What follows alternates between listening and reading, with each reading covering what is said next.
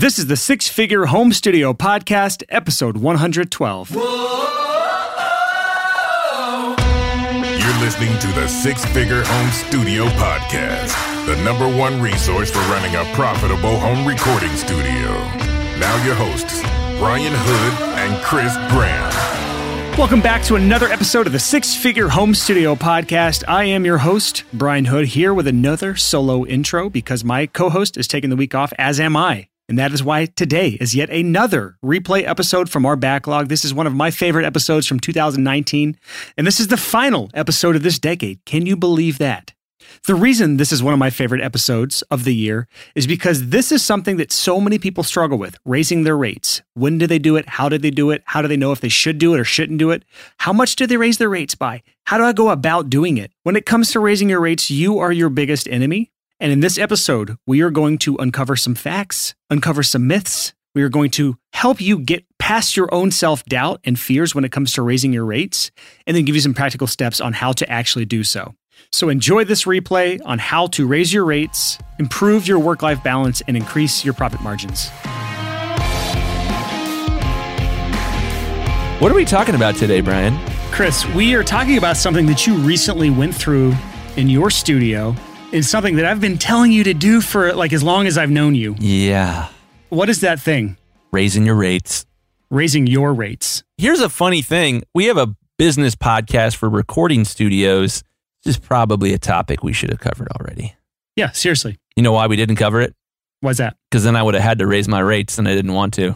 Yeah, that's true. Because I was terrified of doing it. Yeah, so let's actually talk about raising rates. And honestly, the first thing that comes to your mind, if you are in the position where you've probably thought about raising your rates, or maybe you've tried and you, quote, failed, or you think you failed, or maybe you just can't make yourself do it, and it's probably because of one of these fears associated with raising your rates. And just so you guys know, before we even get into this topic today, this is one of our most perfectly outlined episodes we've ever done, I have to say. Beautiful. We built an amazing outline for this episode. And for like the past, probably like since before I left for my honeymoon, we haven't had a really meticulously outlined podcast episode. So today we're going to hopefully stay on topic and hit all the points we need to hit today without missing anything. So let's talk about the fears that are associated with potentially raising your rates. And I know that anytime I've ever raised rates in my past, and I know that you've went through this recently yourself, when you think about raising your rates, usually there is a fear attached to that.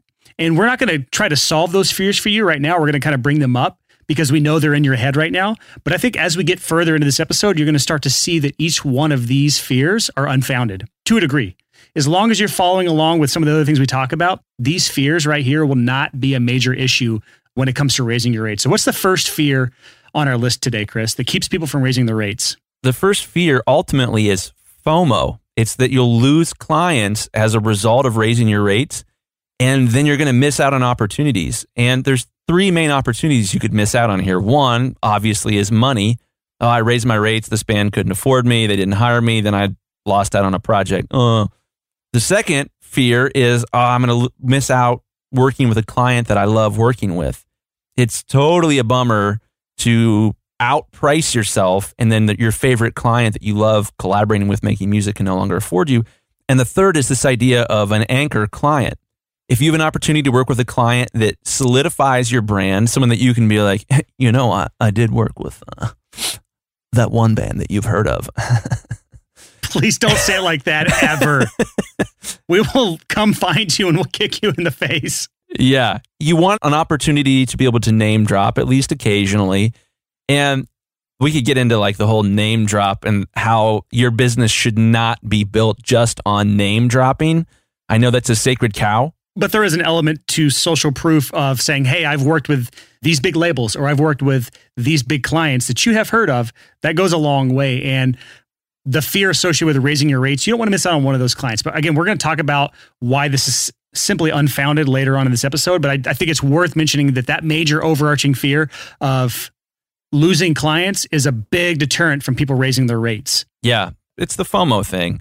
And I think we talk about this all the time on the podcast, but it's that old Henry Ford quote that the issue that someone who's struggling with money is almost always they're not willing to walk past a small pile of money to get to a bigger pile of money. It's that FOMO issue of like, It's the same reason that people don't niche down. It's the same reason we talked about on last week's episode, this idea of like, well, I have to offer drum editing, podcasting, songwriting, blah, blah, blah, blah, blah. I have to offer all these things because I might lose out on an opportunity to make some money. And so FOMO comes back to raising your rates. It's the same thing. So let's talk about the next fear that gets in the way of people raising their rates. What is that next fear, Chris? Rejection. No, just say it. Rejection. Leave that in. So rejection, it's real. And it's this idea that people can smell fear. And, I was not especially successful with the ladies throughout high school. No way. I was not great because I had so much fear of rejection. When I would go up to somebody and be like, I was wondering if you're available and don't already have a date, if maybe you would consider going to the prom with me. You're not going to get a yes there, dude. My wife, she is way out of my league. Back me up there, Brian, right? Hey? Yeah, 100%. 100%. Way out of my league. The only reason that she's my wife is for a small period of time, I got over my fear of rejection and I showed up 100% when I asked her out. And we don't have the time in the day right now to really dive into getting over the fear of rejection. And we have talked about this in the past on previous episodes. But I will say some of the things we talk about today, if you follow along with the rest of this episode, the rejection portion of this fear is unfounded. Totally. So what's the third and final fear worth mentioning here that keeps people from raising their rates? This is a big one. This one is intense. James, I'm going to need some reverb on my voice. Here we go. Imposter syndrome. That's nice. So imposter syndrome, this is one you had an entire episode on in episode number 72. This was the first episode you did solo without me. I was on my honeymoon at the time. It was scary. It's a very poignant episode. So if you really want a deep dive, not really deep dive, it's kind of a quick episode, but a really good episode that will make you think and help you get past imposter syndrome, episode 72 is a good place to start. But let's talk about imposter syndrome real quick. Yeah, real quick. Imposter syndrome is basically this idea of you're like, I'm going to raise my rates. And then a little nasty piece of crap voice in the back of your head says like, you're not good enough. You're not smart enough. You're not talented enough. And doggone it, no one even likes you. What makes you feel like you deserve to raise your rates? That's what that little voice says. And it's an evil little guy. Yeah, he's terrible. Imposter syndrome is basically one of the worst things that could ever happen to you as an entrepreneur, as a creative. So honestly, I don't know any quick way to get over this, Chris. Your episode is the closest thing I've seen to a quick fix. Yeah, so check out that episode. I think we really sum up what Brian and I believe about imposter syndrome and about how you can get over it and how you can make it not just like a nagging presence in your life, but an asset that drives you forward. So check out episode 72. So I think we've talked about those three main fears that keep people from raising their rates. Next, let's talk about when it is time to raise your rates, because there are always signs in everyone's business that are completely ignored. I've seen this time and time and time and time again. I've seen this in your business, Chris. I've seen this in students' businesses. I've seen this in people in the community who all have these telltale signs that it is time to raise your rates, and they are simply ignored. So let's talk about, first of all, the first sign that it's time to raise your rates. And this is one of the most obvious, but let's talk about this now. It's time to raise your rates when you are too busy, when you have too many paying gigs and you're having trouble balancing them. And to illustrate this, let's kind of rewind the clock in my story to 2014. It was a big year for me. The dollar, this is weird and nerdy, but the US dollar was not especially strong right around in this time of my life. Which was an awesome time in entrepreneurs' businesses because you can get paid more in international dollars. Totally. Yeah. So what was happening was because the dollar was not particularly strong, I was getting so many international projects. There's lots of clients from Italy and from France and from Scandinavian countries, from South Africa. It was fantastic. Brazil even. And what I thought was, oh my gosh, I am so busy. I'm killing it. I am making more in a month than I made in my first year of marriage. And I'm thinking, oh my gosh, growth. At that point, I was growing at 50% per year and was like, oh, that's so exciting. I'm officially a gazelle. Any business that grows at more than 50% a year is term is a gazelle. So I was like super jacked about this. So I was like, okay, I'm going to keep my rates the same and I'm going to begin to offer more services. And we started offering a whole bunch more services in the efforts to kind of slow my work down.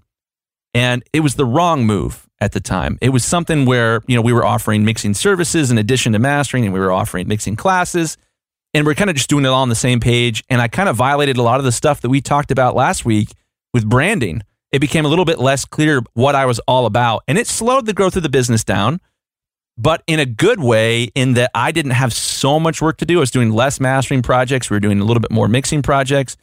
What's so frustrating about this to me is I look back at that time in my life and I'm like, Chris, dude, just raise your rates. You don't need an assistant. You don't need to offer more services. Just raise your rates. Well, the funniest part about the story is you're talking about back in 2014. We met in 2017, and I was telling you then to raise your rates. Yep. Slow learner right here. Yep. And here it is in 2019, and Chris Graham has just now started raising his rates. And we're going to talk about that more in a second, your story around that.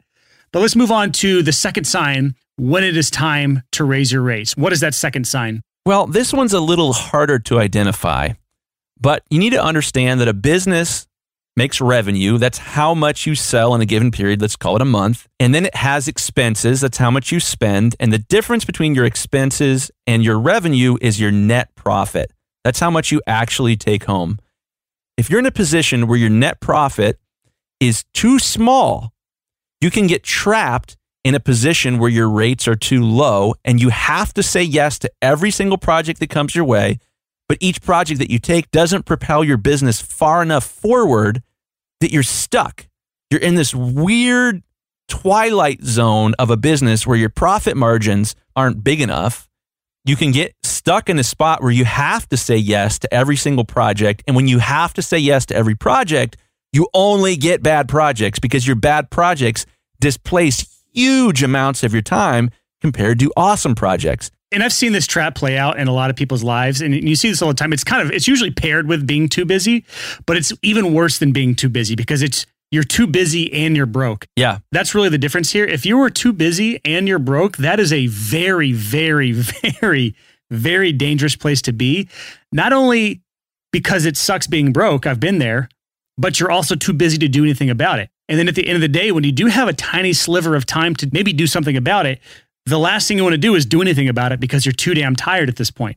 So that is the trap that you can fall into, is if you don't raise your rates, you start getting busy and you haven't raised your rates to the point of sustainability, then you're just trapped in this perpetual cycle of suck. Yeah. And we've talked about this in the past, this idea of working on your business, not for your business. When you're trapped at a low rate, you have no time to work on your business, not for your business. And this is an advice buffet. That's our podcast. There's very few things we're ever going to say where we're like, this is the truth.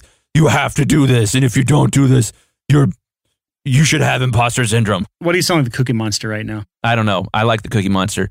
You have to work on your business, not for your business, some of the time. You have to schedule that. We've talked about that a million times on the podcast.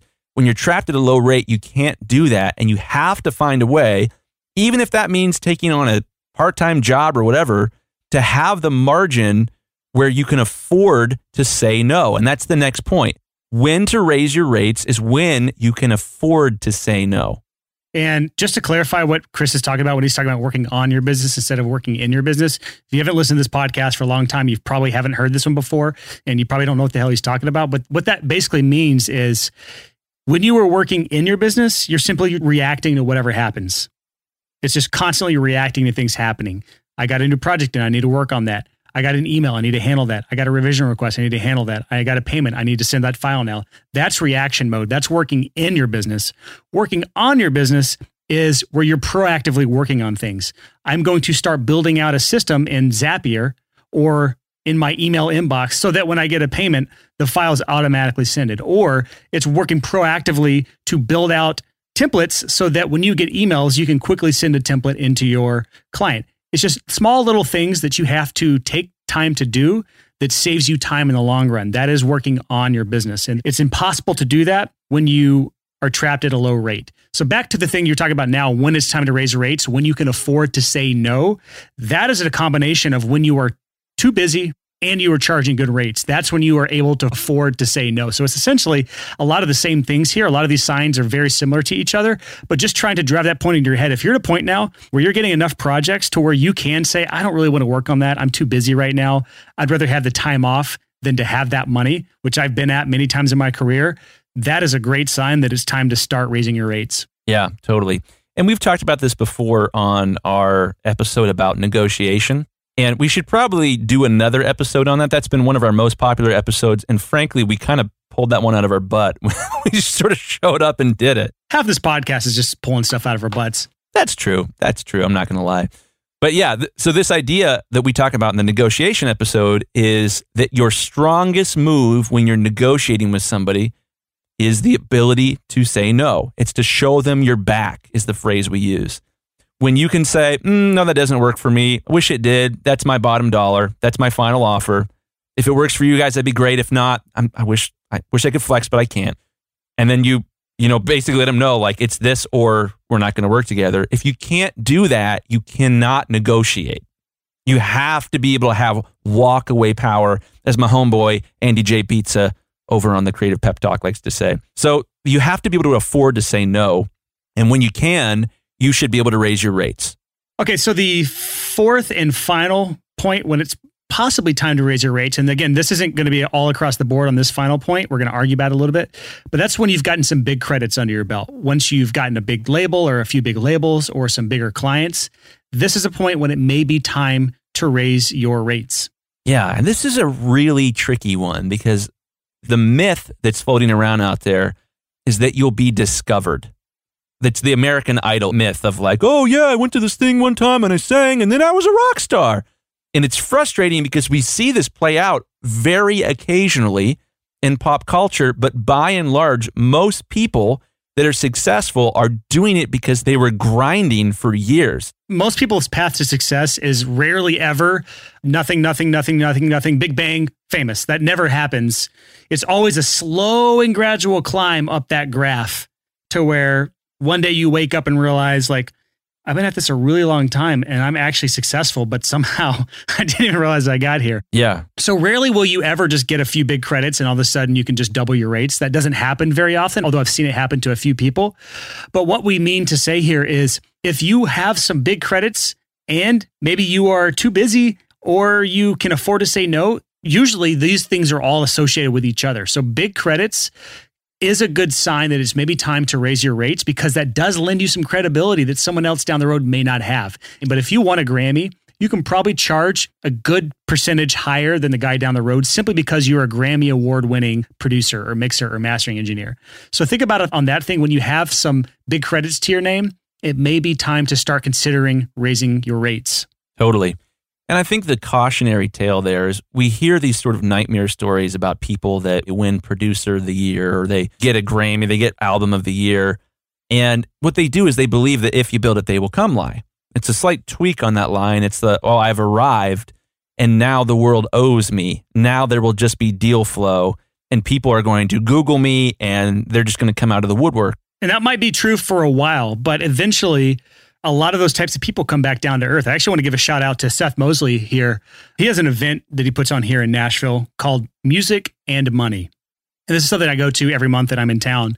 And it's simply a real estate investors meetup. And it's all people in the music industry. And the reason Seth, when he tells the story of why he started this group, it's because he was working in the music industry. He himself, he's a very successful guy. He's got 20-something #1 singles to his name, maybe 30 now, I don't know, as a songwriter and producer.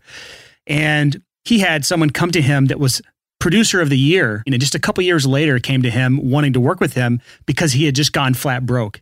And Seth saw this and said, I've got to do something as someone to protect my future, my family, myself. I need to be putting the money I'm making now into investments in smart ways. And so he created this group. If you're in Nashville, I highly recommend coming to it. I'm usually there. I'll see you there. It's usually the first Wednesday of every month. Unplanned little plug here, but there are a lot of Nashville listeners here, and that's an awesome group. But just telling you that story to tell you one big thing here. And if you were Songwriter of the Year or a Grammy Award winner, or you have the biggest name in music work with you, it may only be a couple of years before you're flat broken and nobody again. So it is very, very good thing to stay hungry and to stay smart with your money all along the way and not let the big credits be the shiny thing that gets in the way of your business. So that's the caveat that comes with this big credits thing that we're talking about. I think the danger there is a sense of entitlement. Yes. I did this thing, now I am entitled. And when you have that sense of entitlement, that is a really toxic, dangerous, poisonous business killer right there.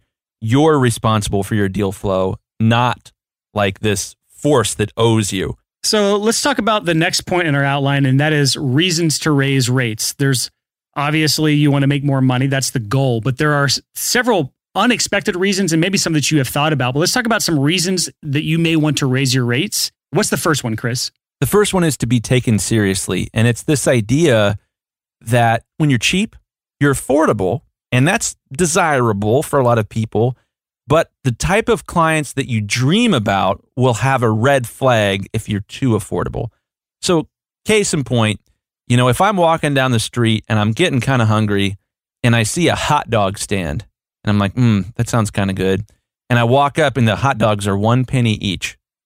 I'm going to be like, whoa, I don't care how many Yelp reviews this place has. I am not going to put a 1 penny hot dog in a bun and then eat it. That sounds like I'll probably die. It's a red flag. Yeah. When you have low rates, you typically are just going to get those types of clients that are looking for the cheapest deal. Totally. And so in order to be taken seriously, price is a very, very good deterrent for removing that type of client from your business pipeline. And it's going to give you a level of respect. Whether they say it or not, they will respect you a little bit more if you have at least a fair price for what you offer. Not an exorbitantly high rate, but you're going to be taking more seriously with a respectable rate. Yeah. So there was an engineer recently that I became aware of that was doing a lot of live recordings. It was like, kind of living room recordings. He was doing unbelievable work, really, really high quality stuff. And he was charging $10 an hour for it. And it was this thing of like, whoa, hold on, that's red flag. No matter how good his portfolio is, a lot of artists are going to be like, whoa. Not only that, you lose respect of your peers, other producers, other engineers, people that would maybe collaborate with you or refer work to you. But instead, they see you as this bedroom producer, almost more of a threat than a collaborator when you were working for that cheap. It devalues the entire field when you're below a certain threshold. So honestly, this is almost when to raise your rates when you're below this threshold. It is a great way to be taken seriously, to have a baseline price that is not far below your competitors. Again, we've talked about this in the past on other episodes where we mentioned price. If you're using price as your main differentiator, that is not the way to go in the long run. You've got to have some other major ways that people are choosing you over someone else that's not just price. So that's reason number one to start raising your rates, is to be taken seriously. What's reason number two to raise your rates, Chris? This one's a little tricky. Profit margins and sustainability. So this kind of goes back to that trapped at a low rate thing that we mentioned before. Profit margin is essentially that you're making enough money. Profit margins, sustainability, it's more about keeping more money at the end of the day. Yeah, 100%. So this idea of profit margins and sustainability is if you are in a position where you're like, all right, man, I'm doing $5,000 a month in sales, but my rent is $3,700 and I'm paying $400 in different services for cleaning and website maintenance, It doesn't matter how successful you are or how many awesome bands you are working with if you have no profit margin. If you guys want to check out our interview with Matt Boudreau, which is episode 27. Yeah, if you go back and check out Matt Boudreau's interview with us, Matt is one of our favorite people on earth. His podcast, Working Class Audio, is amazing. Matt's family. But Matt's issue years and years and years ago was that his rent was enormous. He had such an expensive space that he couldn't get his profit margins high enough to get above water on it. And so this idea of sustainability is directly related to your ability to charge enough to cover all of your expenses so that you aren't in debt. It's really, really important. And if you don't have the profit margins to sustain your business over the long term, you're going to go out of business. And here's the thing. You hear all these stories about all these studios going out of business and going under. In every single case, it's an issue of profit margins. Didn't matter that they worked with all these famous bands if they weren't making enough by working with those bans, they couldn't afford to keep the doors open. Yep. And someone might argue the fact that, well, maybe they had a good profit margins, but they couldn't get enough clients in the door. That's a big part of it. But I will say this, your profit margins are definitely tied to your ability to advertise. If you're not profitable enough without advertisement, you're not going to be able to afford to advertise so that you can get more clients. So profitability is directly tied to how much you can afford when you start advertising either on Facebook or through Google Ads or through any local means. If you're spending money on advertising, you have to first have the profit margins in place to support the advertising that you are doing. That's amazing. I think that was one of the best nuggets we've had in this episode so far. And it's interesting to think about, okay, well, if I work a 40-hour week every week, and then I'm able to cover all of my expenses through doing that, and I make, $2,000 a month after that, it doesn't make any sense to advertise because you don't have any extra supply. There's no point in increasing demand if you don't have a good profit margin. What that can lead to is if you start advertising, you don't have the profit margins in place, you can put yourself into a mountain of debt if you're not careful. Yeah. And that's the scary thing about business ownership. It's not just about whether you make enough to live. You can also get yourself in a position where you have so much debt that you could lose your house, or you could, lose your car. Like you could, destroy your credit and have to go bankrupt. There's all sorts of things that could happen. And you have to make sure that you stay above water on this stuff. And raising your rates is one of the biggest levers that you have in this whole battle to stay above water and to do this for the long haul. Yep. And again, back to the profit margins things. To me, the biggest reason to have great profit margins, and rates will allow you to do this, is to have cash flow or to have reserves in your business. So one of the biggest things that helped me with stress, we talked about stress on episode 74, just a few episodes ago. We talked about dealing with stress and preventing stress and anxiety. Honestly, a huge part of stress and anxiety for people is their money issues. And a lot of people don't have emergency reserves or any cash reserves into place. And so if they have an unexpected expense come up, car breaks, air conditioner goes out in their house, something major happens that they have to foot the bill for that, they can't afford it. They simply cannot afford it. And then you have that really bad conversation with your spouse or with yourself sometimes of how the hell am I supposed to afford this? I don't have the money for this, especially if you have kids. That can get extremely stressful. And raising your rates to where your profitability is at a place where you can now actually save emergency funds for your life, for your family, or even your business, that takes an extraordinary amount of stress away. So that can't be understated how important good profit margins are. Totally. This is super good stuff. So what is the next reason to raise your rates, Chris? Because I think we tackled the last one pretty in depth there. Yeah, I would say one of the most important reasons to raise your rates is if you're struggling with work-life balance. If you're in a position where you're just like, oh my gosh, I have to work because I need this money, and there's a work-life balance issue where your kids and your spouse and your friends are just like, where are you? I haven't seen you in forever because all you do is work. That might be a good opportunity, a good, kind of red light, like, hey, you need to raise your rates so that you can work less.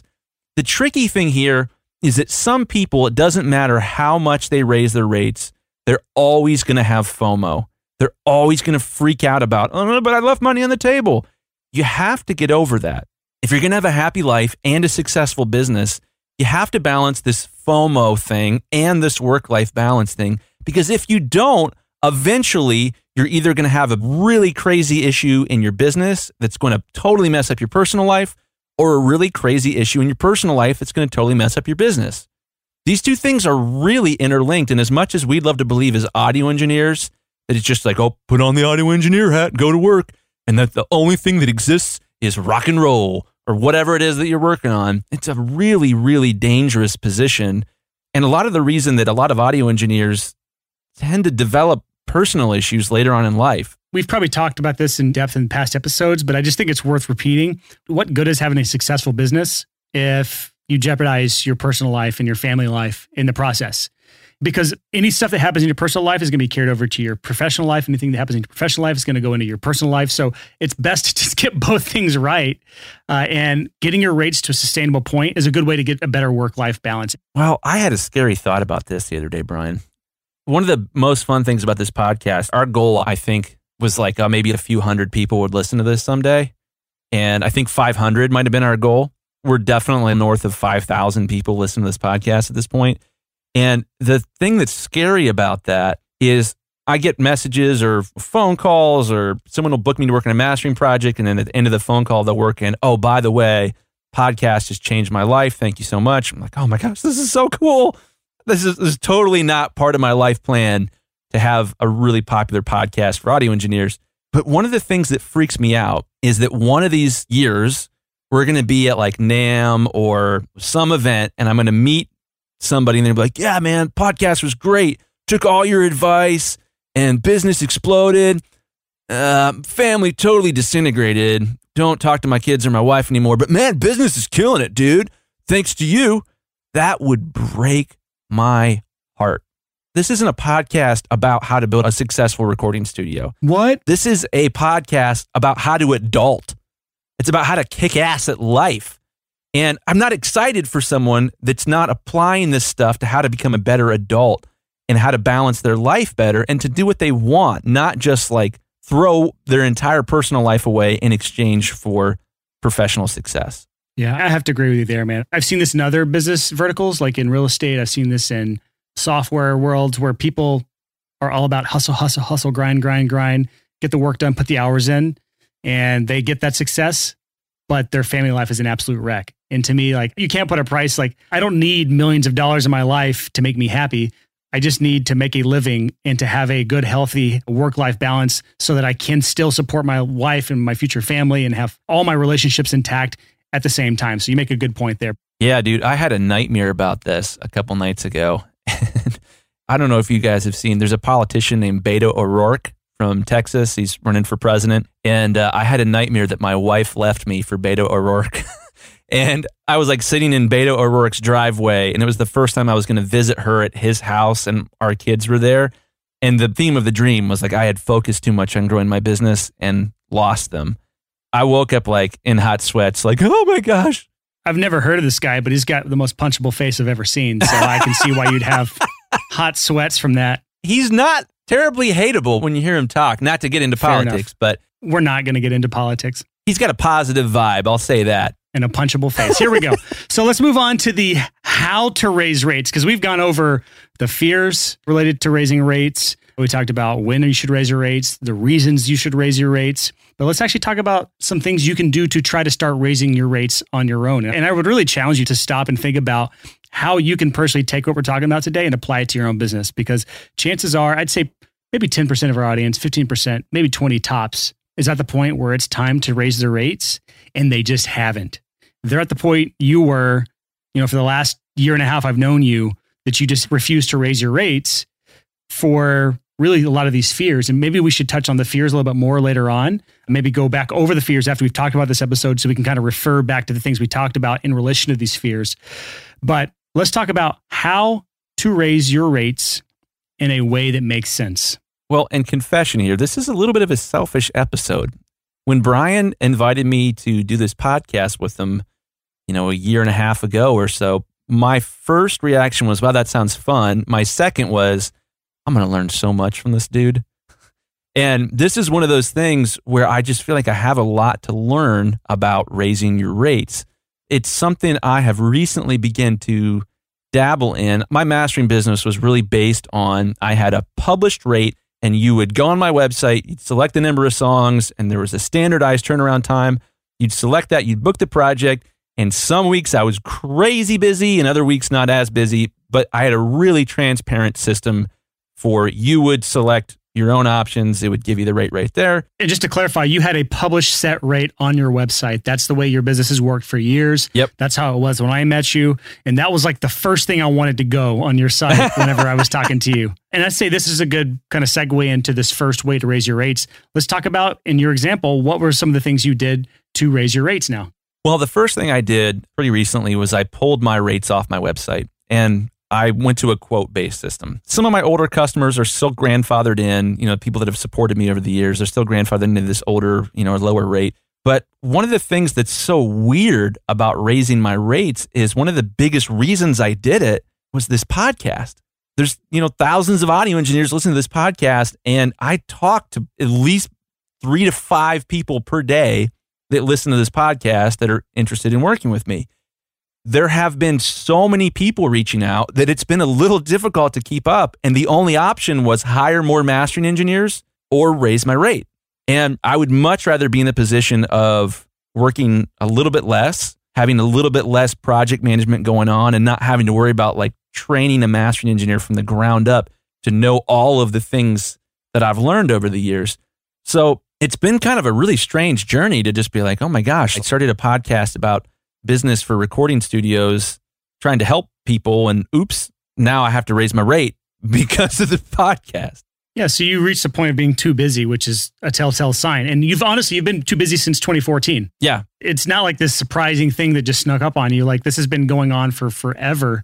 Really, what was the main thing that stopped you from raising your rates in the first place? You were so adamantly against it when I first started talking to you about this. It was FOMO, man. My favorite thing has always been helping new artists break through. My dream client isn't Coldplay or, some super duper famous band. It's a band that someday will be famous that is not yet. Those are always my favorite projects. And I was just so afraid that I was going to lose opportunities. And it wasn't great for my personal life. Like there have been times when, especially like seasons like right now, sort of the beginning of spring can be really, really, really busy for me. And it can be kind of tough to balance all of the things, especially when your podcast co-host also gets married around the same time of the year and you have to keep the podcast going. Well, let's talk about this, because you moved from a set rate system, meaning you had your rates published on your website. People could book straight on your website at the set rate. Everyone paid the same rate. And that was the way you did it for years and years and years. I tried to push you for the longest time, and you finally caved in.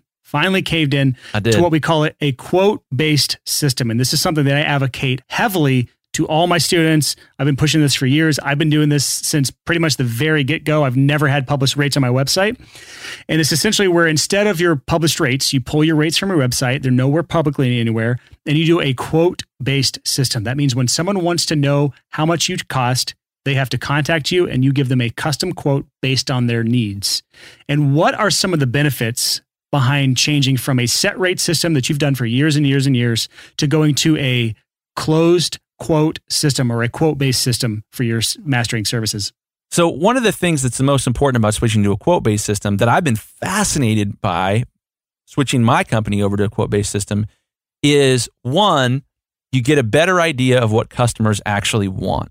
Instead of making all these assumptions about like, well, you're going to want this, you're going to want that, it's going to take this long, to get into an actual conversation with the customer and learn about, hey, here's what would make me happy in this project. Here's the turnaround time I'm looking for. Or I do need alternate mixes mastered as well, or I do need some help figuring out, vinyl or whatever it happens to be. A place to have a conversation allows you to custom tailor the quote to the client, as opposed to trying to like figure out all the weird isms and outs of like, oh wait, you want the first 2 songs done in one day and you want the last, 8 songs done in a month. Like there's just an awful lot of differences between projects. And I really think that having my rates published and trying to standardize everything, while it worked, I built a 6-figure business out of it. At this point in my business, the transition to a quote-based system has been fantastic. Yeah, and what you're doing when you have a set rate for every single client is you're subsidizing the clients who require tons and tons of work and a lot of extras and bells and whistles. What you should be charging them more, you're taking it from those who are really low time, low maintenance, easy to work with, super fun to work with, and easy. Like those are the ones that should be charging less because you love working with them. They take less time and they're a lot less stress. But what you're really doing is instead of charging those clients less and the more intense clients more, you're charging them all the same, which means you're going to get more of those clients that are high maintenance and less of those clients that are exactly what you want. The quote-based system, however, lets you figure out exactly what they need, how much work it's going to be, how they are to communicate with, and then to give them a personalized price based on that X factor, which I like to call the pain in the ass factor. I mean, it's truly what it is that you can't get from a simple email or from publishing your rates online and then booking. There is no differentiator between those two things. And you get that in a quote-based system because you get to actually find out what your customers want and, honestly, more importantly, what they need. Because sometimes what they want is not in alignment with what they need. And by setting a quote-based system, you get both of those two things. But let's bring it back to actually raising your rates, because we're talking about a quote-based system in accordance to raising your rates.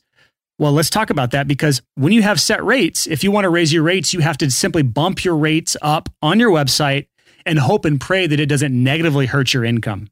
With a quote-based system, it allows you to experiment with pricing. And that's the biggest thing that I've used in my life. I get to experiment with pricing and see how people react to it. Not only experiment pricing, but I also get to make pricing more elastic based on my demand at the time. Chris was talking about how some seasons he's super busy, some seasons he's a little less busy. In the seasons when you are super busy, your rates should be going up. In the seasons when you're super lax and you have a lot of free time, that's when your rates should be going down. And overall, it lets you experiment with raising more prices. And honestly, the fear of raising your prices, it takes a certain amount of confidence to go from charging $200, $300 a song up to $600 a song. And you don't get there just by doubling or tripling your rates. That's not how you do it. What you do is when you feel really comfortable, you've got your schedule booked out for the foreseeable future, 1, 2, 3 months in advance in a mixing service. Mastering service is probably a little different. When you feel like you're in a comfortable place where you can start experimenting, when you get those quote requests for a project 3, 4, 5 months down the road, you can throw them with that number that's instead of $200 a song, maybe go $250 or $300 a song. Something that's a little bit out of your comfort zone. And at that point, once you start getting more and more yeses at that price point, that's your new baseline. You don't go below that anymore. And that was how I got my prices from $100 a day to $100 a song, up to $650, $700. I've gotten up to $1,000 a song for mixing services. And I didn't just get there overnight. It was a slow and steady, gradual change based on a quote-based system. Yeah. And so there's this illustration that comes to mind. I used to lift a lot of weights when I was in high school and college. And the goal when you're lifting weights is to have the weight be just a little bit too much. You want to get to failure. You want to get to the point where you're doing bench press and you're trying to do, let's say, 5 reps, 3 sets. So your first set, you do 1, 2, 3, 4, 5, then you rest a little bit, then you do 1, 2, 3, 4, 5, then you rest a little bit. And if you go 1, 2, 3, 4, failure, then you did a great job in your workout. You know that you had the right amount of weight when you were weightlifting, because at the point of failure is where you experience the most growth. I think, and I'm so new to believing this, but I think you should always be a little uncomfortable with some of your quotes.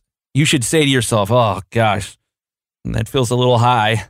And I think it's at that point when you start getting no's from people that you start to figure out what you actually are worth in the marketplace. Not what you are worth as an individual, not in the, metaphysical or, philosophical.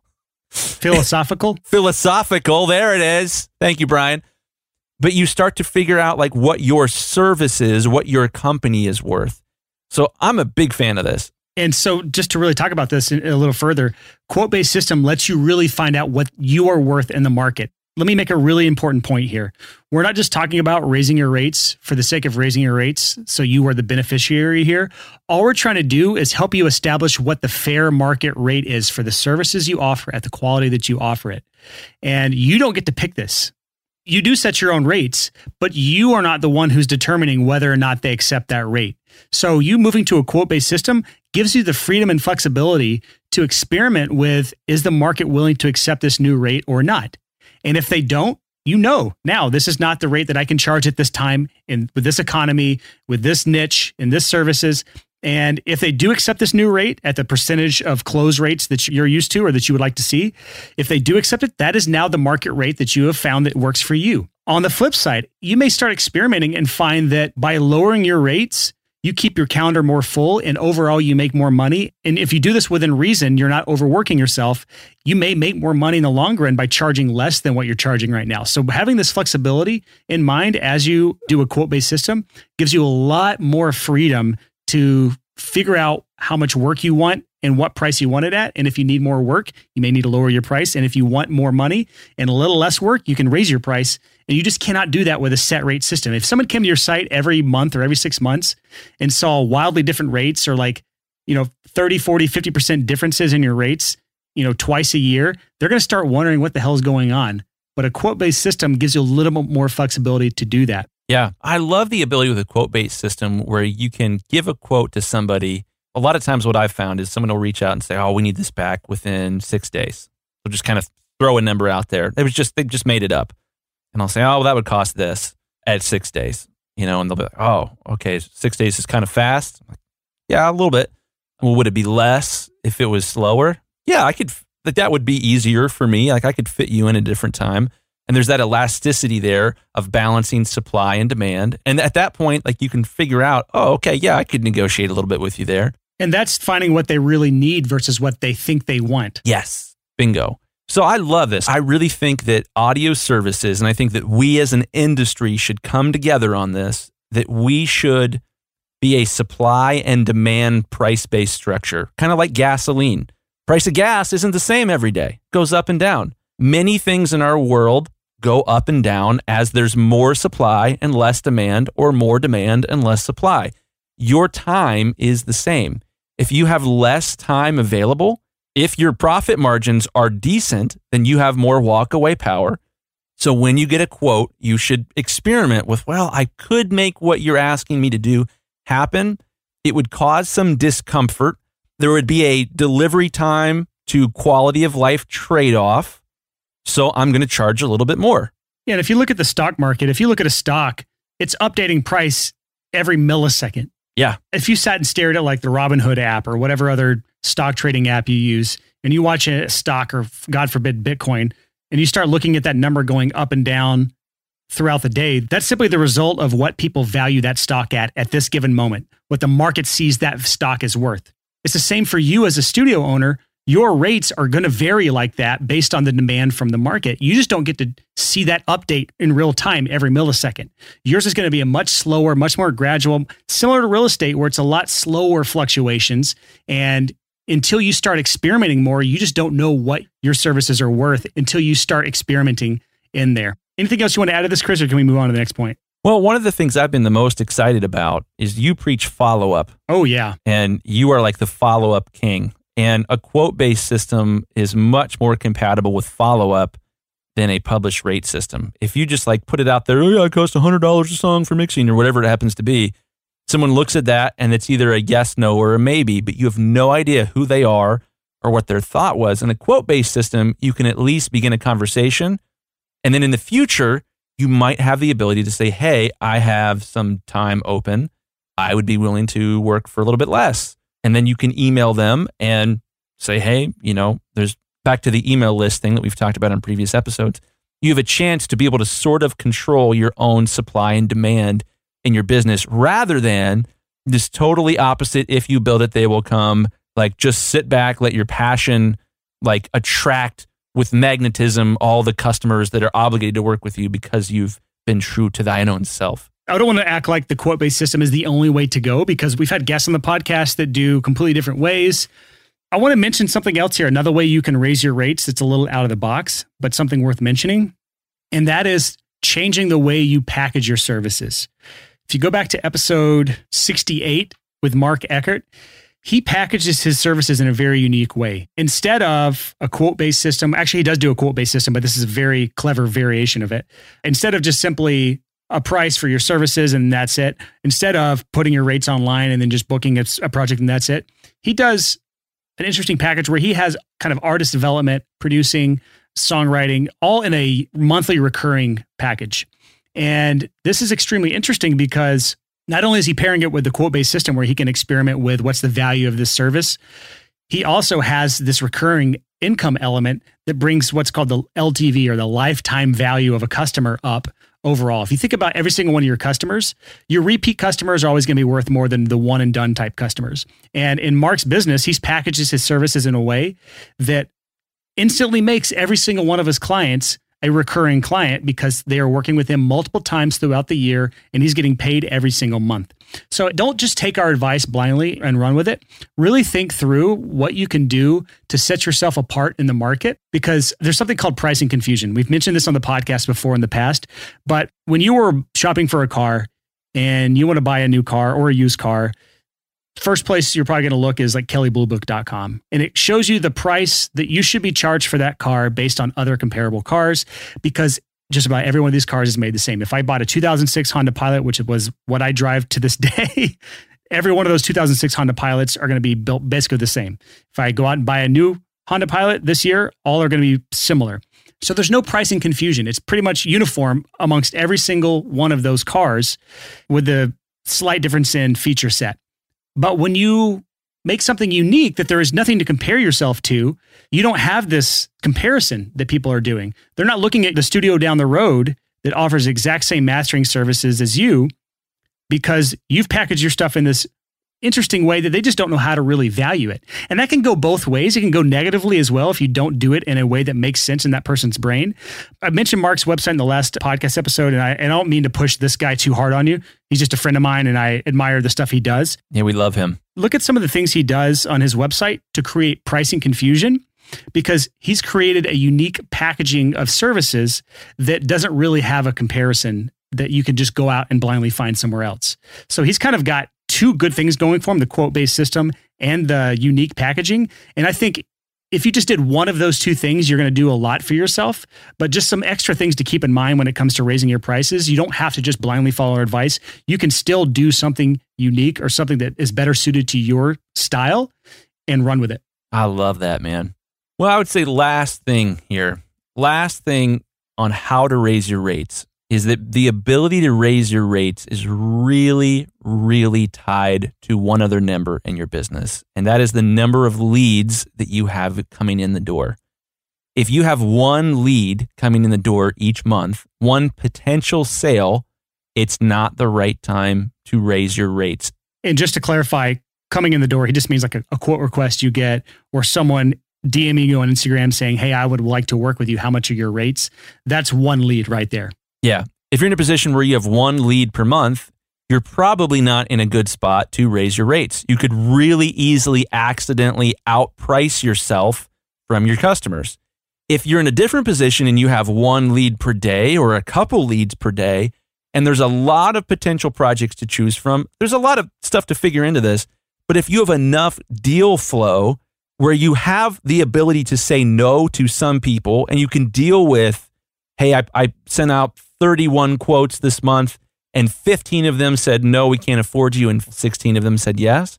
If you're in a position like that, much different conversation. But if you don't have enough leads coming in, you're going to be up poop crick. You're going to be in a position real fast where you don't actually know what your services are worth in the marketplace. So you got to have these leads. Now, real quick, if you're not sure how to get more leads for your studio, we have a 2-part episode 42 and episode 43 on how to get more clients for your studio. Really, really good series to go back to for some refreshers on how to get more leads for your studio if you are at the struggle bus at this point. Side note, do you say crick or creek? I think I said creek. Okay, just making sure. You said crick earlier and I was concerned for you. Let's wrap this episode up because now we're going off the deep end here. We got to leave that in. That's rich. Well, what's something we can give somebody to walk away with here? Something to chew on. Oh, I got something for them to walk away with. Your number one way that you can raise your rates, the most important thing you got to have, and this is, the thing you can walk away with from this episode is walk away power. You must have walk away power. That's the ability to say no when someone is offering you a rate that's too low.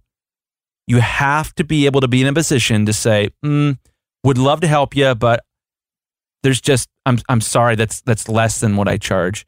And the easiest way to do that is to communicate, is to be totally honest and say, hey, I'm so sorry. There are so many people that want to work with me at this rate that I can't go below it because it would be unfair to my other customers to give you this crazy deal that I don't give to them. I wish I could. I would love to work with you, but I'm more expensive than that. And I want to add something to this that I forgot to mention earlier is a lot of times when a client gives you their budget, that's not the actual budget. Yeah, ignore that. I can't tell you how many times I'll give a quote for a price that's nearly double their budget and I'll still get the project. So don't be swayed just because someone's budget doesn't match what you would like to charge. Charge what you want to charge or charge what you think is the market can afford for your rates or what you're worth. But don't be too swayed by the budget that the artist gives you if they give you a budget, because that's a lot of times their ideal budget, what they wish they could get in a perfect world. It's not anywhere set in reality. Yeah, it's honestly one of my pet peeves when somebody comes to me and says, this is our budget. And be like, by budget, do you mean a number that you pulled out of your butt? Yeah, there's been times I'll also mention when I talk about walkaway power, where a client, I ask for budget on my quote form. That's one of the things I want to know. If they give a budget that's like a multiple of 10 under what I would charge, like I might charge $1,000 a song and they're like, our budget's $100 a song, I won't even give them a price. I'll just say, I'm so sorry, guys. This isn't anywhere close. I'll say it in a nice way. I have a template for this. It's way nicer than what I'm saying now. This isn't even close to what I would charge you. Here's some people that are closer to that budget. And they're always worse than what I am because you're not going to get the exact same quality of what I am for $100 a song. But at least it's pointing them in the right direction of what they can expect at that budget. This is good stuff. Brian, I appreciate you doing this episode with me. This is stuff that I have fear issues around raising my rates. I think all of us do. And for whatever reason, that part of your brain is broken and you don't have these fear issues. I don't have any fear around raising rate. I have this wonderful entrepreneur ignorance that allows me to tackle things and do things that I should in no way ever do because I simply don't know that I shouldn't. I'm not going to act like I don't have fears. I obviously have fears, but just around pricing and raising rates and charging what I think I'm worth, fears are not there. But I will say this, they're probably not there because I do things in a way that allows me to experiment. What's scary is doubling your rates online. That's scary because then anyone that comes to your site, you don't know what the reaction is. You have no idea. But when I get to experiment by sending one email to one artist and I get to try a new rate that way, that's a way that it's a much more manageable way to do it. So I just set it up in a way that I don't have to put myself out there to everyone. I get to experiment in little ways. And that's just kind of how I run any business that I do is through experimentation in manageable bite-sized things.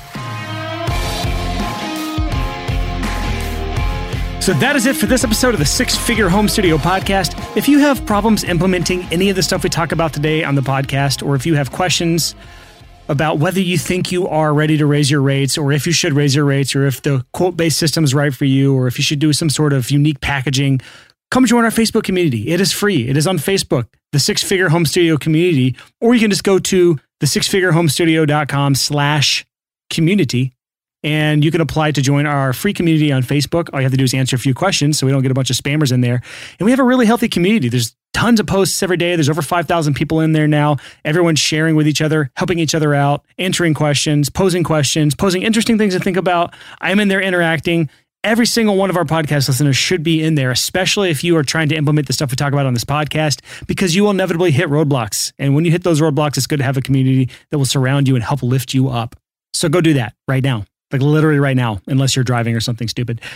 Go join our community. And next week, we will have another episode live at 6 a.m. bright and early Tuesday morning, as always. Until next time, thanks so much for listening and happy hustling. Whoa.